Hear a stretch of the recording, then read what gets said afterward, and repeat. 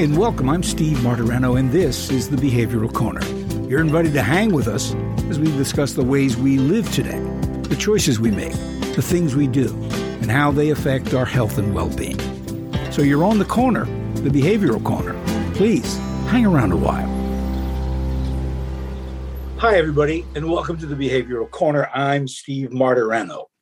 You know, we take a moment in this special edition to salute the 10th anniversary of our underwriting partners, Retreat Behavioral Health. 10 years of spectacular growth and 10 years of providing world-class treatment to scores of people. The Behavioral Corner couldn't possibly ask for a better partner than Retreat. To get us started, here's their founder and Chief Executive Officer, Peter Shore. Hello, Retreat family. Retreat celebrates its 10-year anniversary this month. 10 years of treating people with the disease of addiction and mental health disorders. The reason we've been open for 10 years is because of you. Our staff goes above and beyond any place I've ever seen in my life. Your dedication and hard work, your countless times where you just put yourself at risk because you wanted to make sure that our patients got what they needed, is not only just something that's admired by myself, but it's admired by this whole industry. You guys are amazing. You guys do amazing work. I couldn't be here without you, and I just want you all to know how I appreciate it and thank you. And I thank you, and I look forward to another 30 or 40 years with all of you. That would make me, 20 more years with all of you. But thank you, and happy anniversary, Retreat.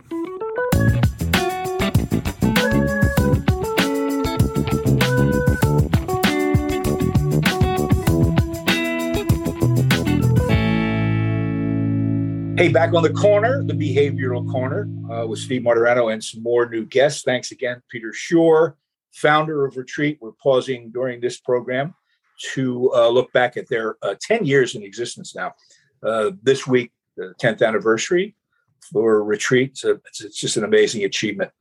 As we thought about how do we note this milestone, they are, by the way, in the interest of full disclosure, our underwriting partners, but they're way more than that. I've told you that. How do we note that? What would be the best way to point out the achievement and the effect of Retreat that it's had on people, not only getting them sober, but their lives in general? We thought, well, here's what we'll do. We'll find some people who were there really early. This makes sense.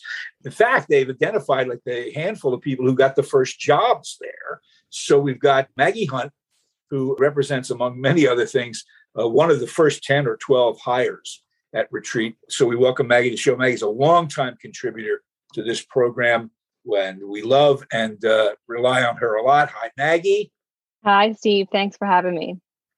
And on the other side of the equation, those people who found themselves in crisis with substance abuse problems and on Retreat's doorstep 10 years ago, which is an interesting phenomenon by itself because, you know, how do you wind up in a new place when you're in trouble? We're going to find out their story straight ahead. Samantha Osterloff is with us, as is Dave Bontempo. Both Samantha and Dave fall into that category. They were among the earliest patients. So we welcome you three guys to the Behavioral Corner. I think for all three of you, including Maggie, it's the first time you hang with us on the corner, right, Mag? I think so. Yeah, you've been in the other carnation of the program. Sam and Dave are newbies, so we welcome them. All right, so Maggie, we're going to get you in a second because you work for a living. We'll find out how that happened. But I want to know from Sam and Dave, was it the first time that you were trying to get help at a facility? Sam, was it your first visit to rehab?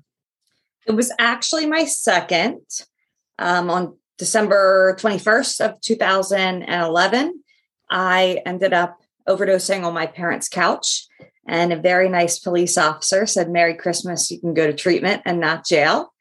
And I reluctantly went to the crisis intervention at my local county hospital, and they gave me 2 pamphlets. And the one pamphlet, I had also actually already been to that facility. And the second pamphlet looked really nice, a place called Retreat at Lancaster County.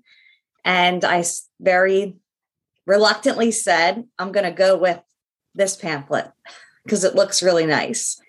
You know, that's kind of where my journey began. They picked me up, and I ended up on their doorstep. Do you remember who picked you up?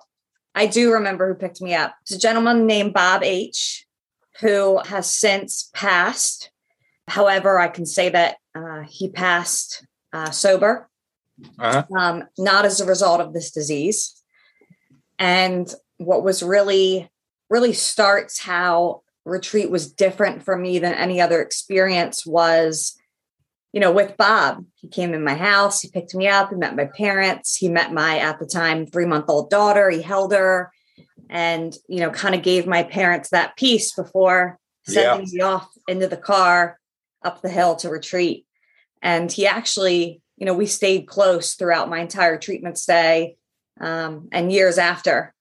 Until I ask about that because we've had lots of guys from the transportation department as guests. And I always like to say that if you think these guys are just driving cars around, picking people up, you're not getting the whole picture, because I don't care how great the treatment is. If that last mile's not covered right, nothing works. That's so these right. guys have a tremendous responsibility. They're not just Uber drivers. They really are the first contact you have with people that care about whether you're going to get sober. So it's a great story. And it doesn't surprise me that you remember the details and the guy so well. Now, Dave, you had a special driver, didn't you? As I recall, who got you to retreat? He was the passenger, but he was in the car. Yeah. So the full story is it's my second inpatient stay. I met Peter and that whole group at the facility that they were operating previously. I had been talking to him and he thought I was sober since then about like moving out there and getting a job. And August 21st of 2011, normal stuff in the family that when you're using kind of comes to a head.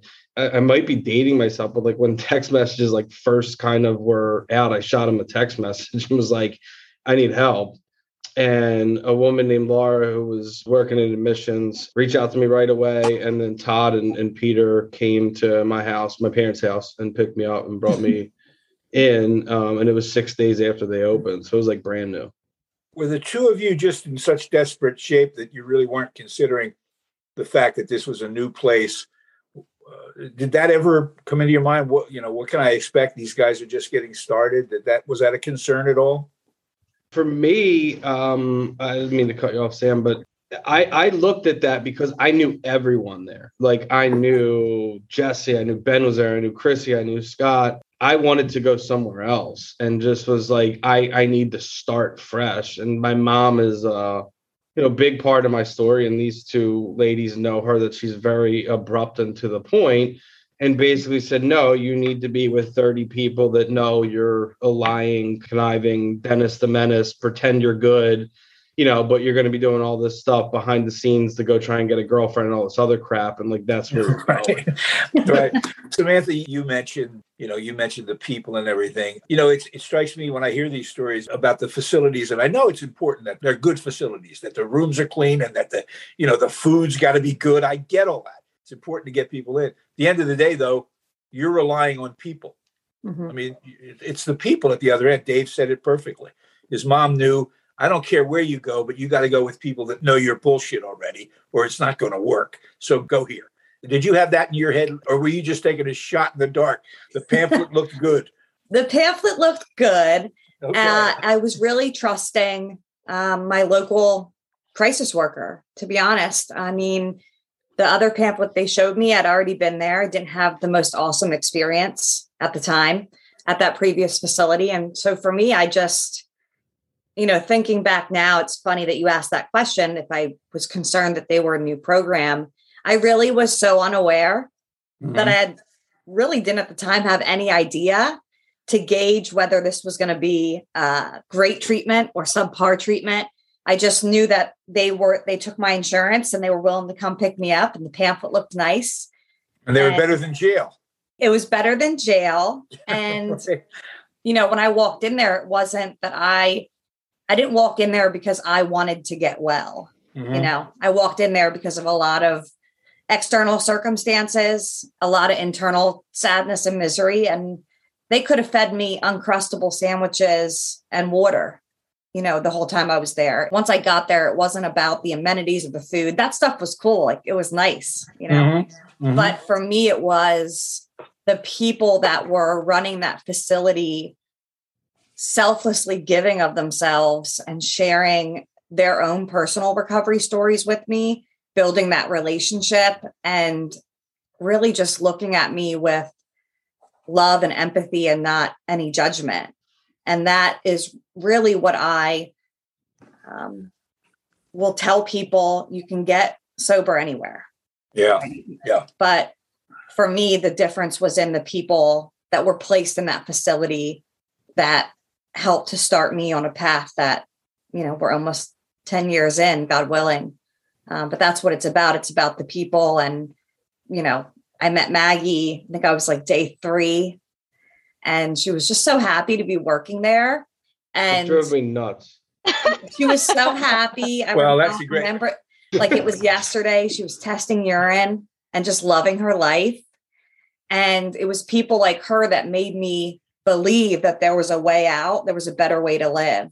And then, after, I met Dave, he started the alumni program and he would bring the meetings in, and he was so happy to be involved and be out of treatment and giving back. And, the first day I met him,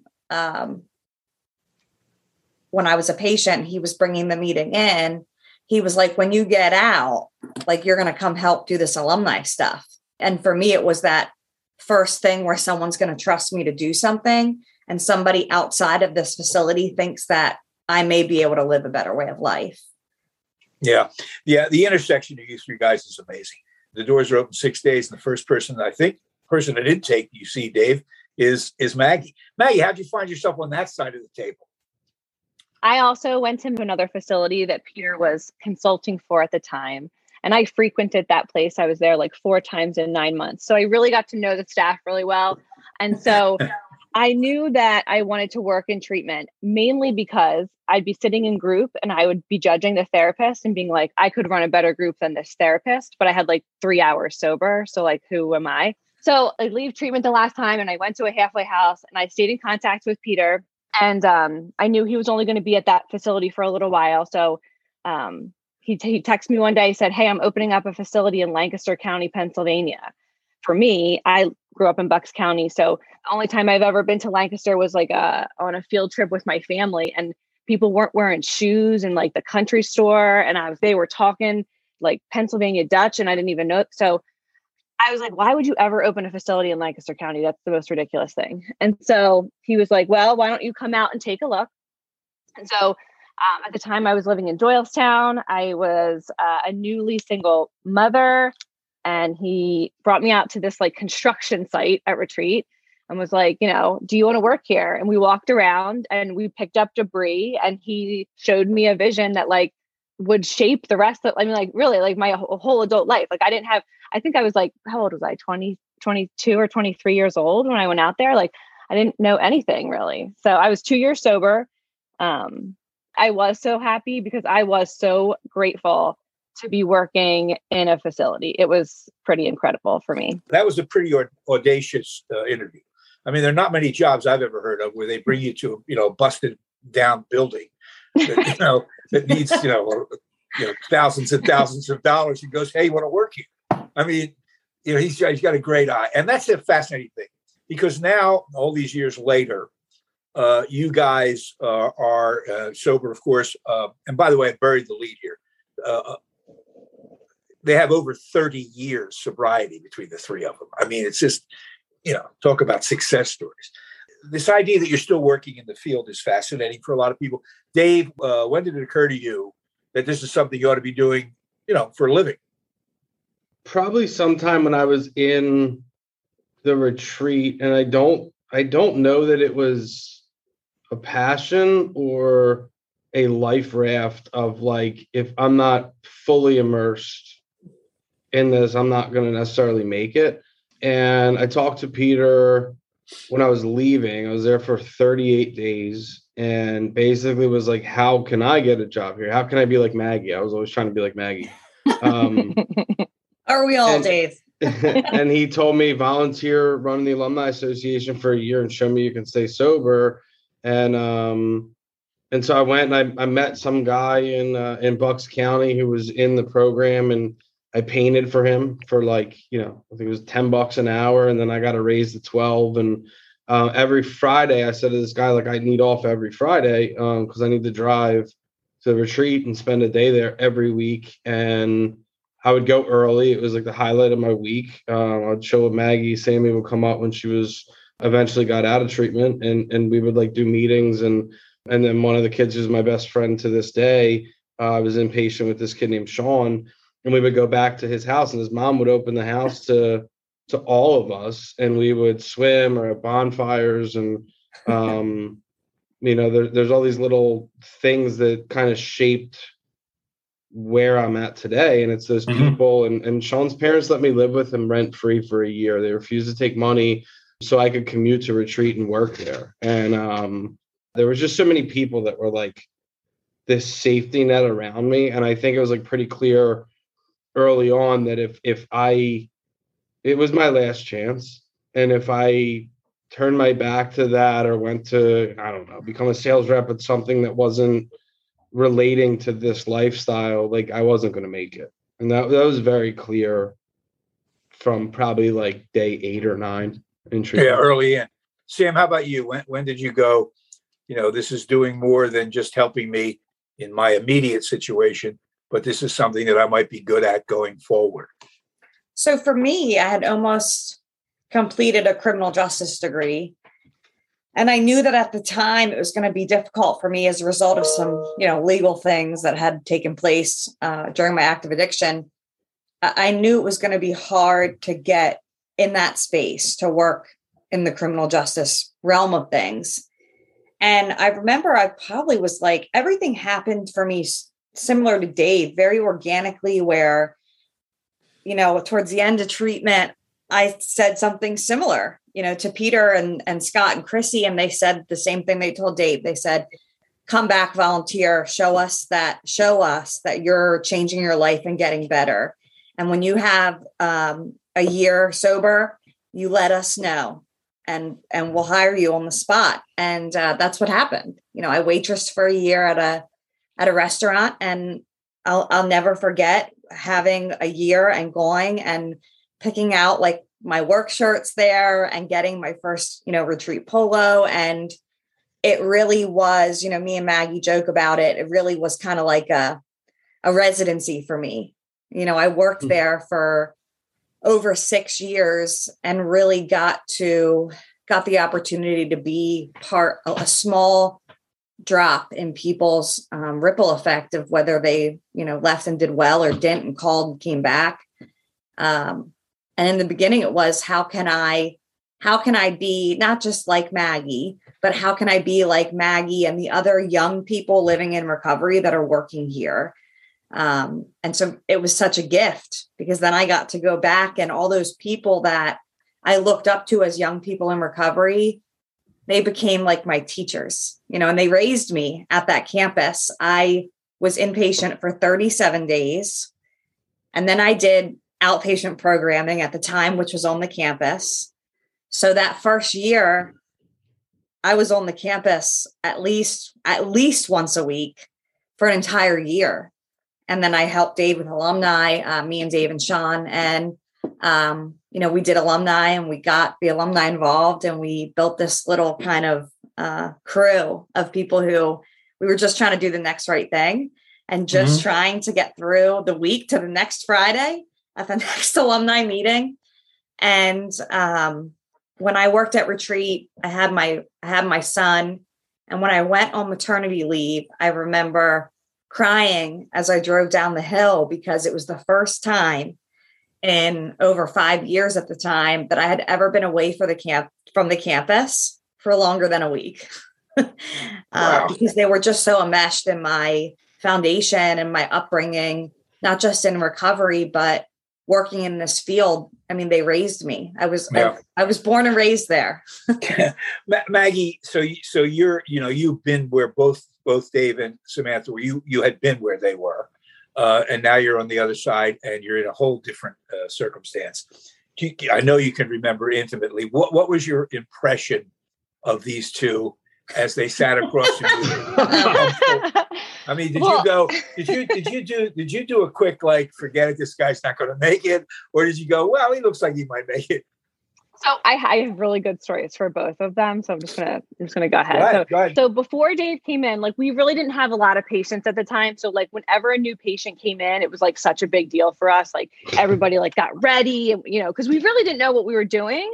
So it was kind of like the blind leading the blind, like so we were kind of like trying to, figure out the best protocol for how we were gonna do this, And Dave went to my high school. So I recognized his last name on the forms that I had before he came in. When we first started, I worked like 12-hour days on the weekends. But this specific day, I was like, you know what, I'm going to stay, do the assessment.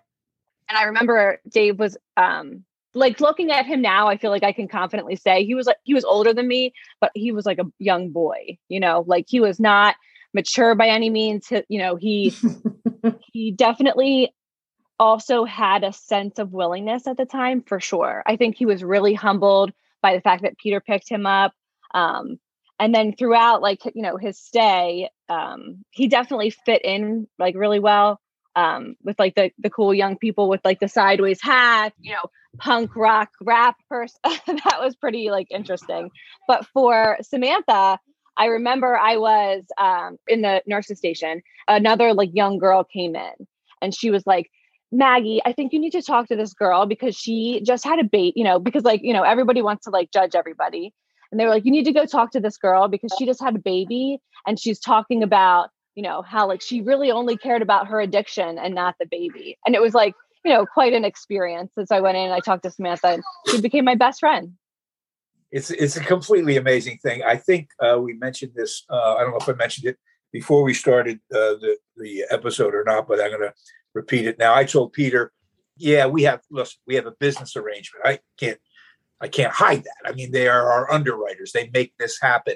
But in terms of cooperation and editorial freedom, I can't impress enough. He's hands off. We do this.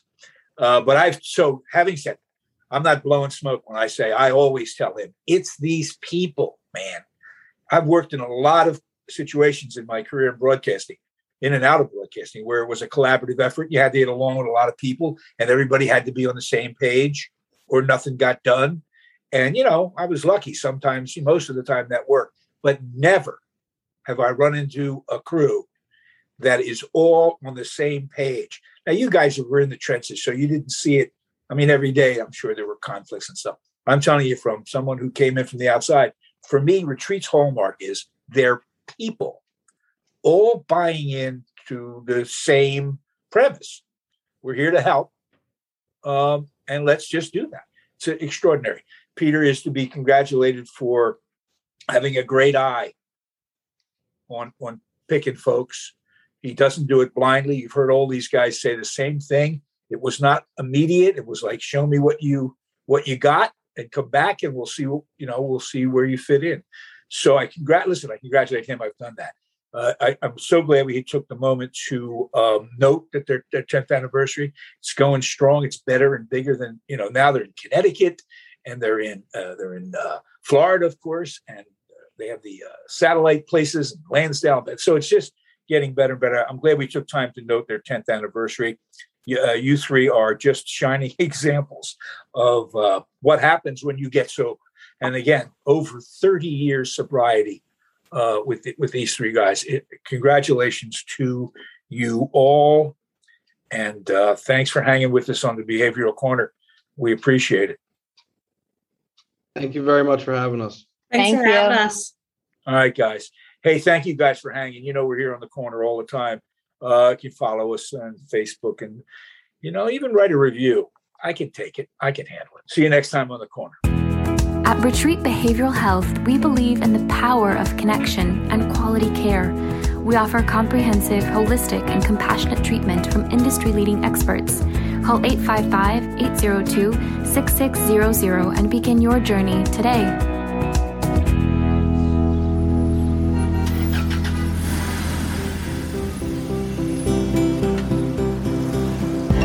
that's it for now.